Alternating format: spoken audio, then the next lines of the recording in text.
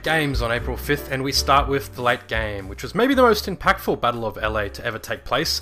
Both the Clippers and the Lakers tied for the 6th seed in the West, with a prospective matchup with the inexperienced Kings in the cards.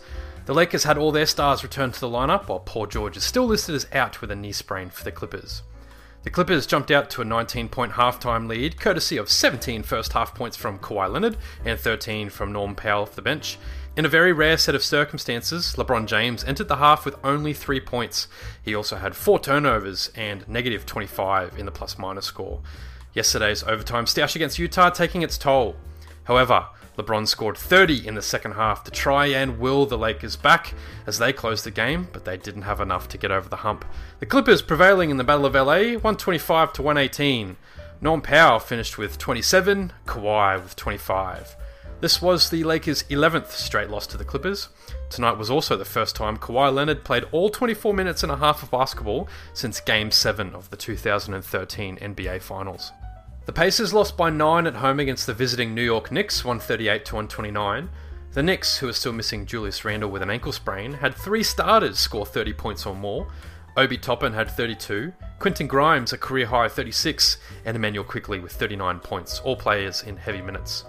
ESPN reports the trio are the first in NBA history to each have a minimum of 30 points and 5 made threes in a game. Centre Jalen Smith top scored for Indy with 19 points in just 26 minutes. TJ McConnell also had 18 points, 17 assists off the bench.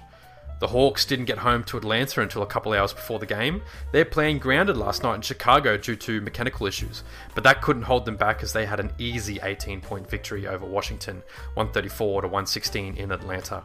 Trae Young, the star tonight at home, 25 points, 16 assists for the guard. Meanwhile, center Daniel Gafford led a bare-bones Wizards team in defeat. A career-high 25 points to go along with 10 rebounds for him. Guard Jonathan Davis tied his career high of 20 points one day after setting it against the Bucks. The Nets won 123 to 108 against the Pistons, 26 points coming from Mikal Bridges on the road. RJ Hampton led all scorers off the bench with his career high, 27. Giannis Antetokounmpo rested against the Bulls, but Milwaukee still got the W, 105 to 92 against Chicago. Bobby Portis top scoring with 27 points, 13 rebounds. Drew Holiday adding 20 points and 15 assists. Chris Middleton only played 8 minutes before leaving with an aggravation of his ongoing knee injury. The Bulls had a poor display with DeRozan, Vucevic and Levine combining for only 42 points, but are now locked into the 10th seed in the East.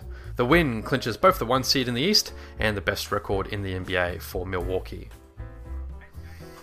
Malcolm Brogdon had 29 points off the bench, Jaylen Brown 25 in the 4-point win for the Celtics at home against the Raptors, 97 to 93. With his performance, Brogdon became only the 3rd Celtic in history after Kevin McHale and Ricky Davis to have 50 games scoring 10 or more points off the bench in a season. Pascal Siakam had 28 and 11 for Toronto. Fred VanVleet shot 2 for 14, finishing with just 7 points. The Pelicans entered today's game against the 2nd-seeded Grizzlies, minus Ja Morant, needing a win, and they had to fight all the way into overtime to best the Grizz by 7, 138 to 131 at home. Herb Jones had a career-high 35, Trey Murphy III and CJ McCollum 30 each, and Brandon Ingram with a large 24 points, 13 assists, as the Pels shot 53.8% from beyond the arc. Conversely, as the Grizzlies scored 70 points in the paint, more than double that of the Pelicans, but they couldn't keep up with the pace in OT, Jaren Jackson Jr. finishing with 40 points. The Pelicans are firing at the right time of the year, they're 8 wins and 2 losses in their last 10 games. And finally, Dallas got a absolutely critical win against the Kings at home, 123 to 119. Luka Doncic and Kyrie Irving combined for 60 points. 25 of Kyrie's 31 came in the second half. Tim Hardaway Jr. also had a key 24 points in the victory. For the Kings, Domantas Sabonis had 19 points, 11 rebounds, and 11 assists for the triple-double, and De'Aaron Fox finished with 28.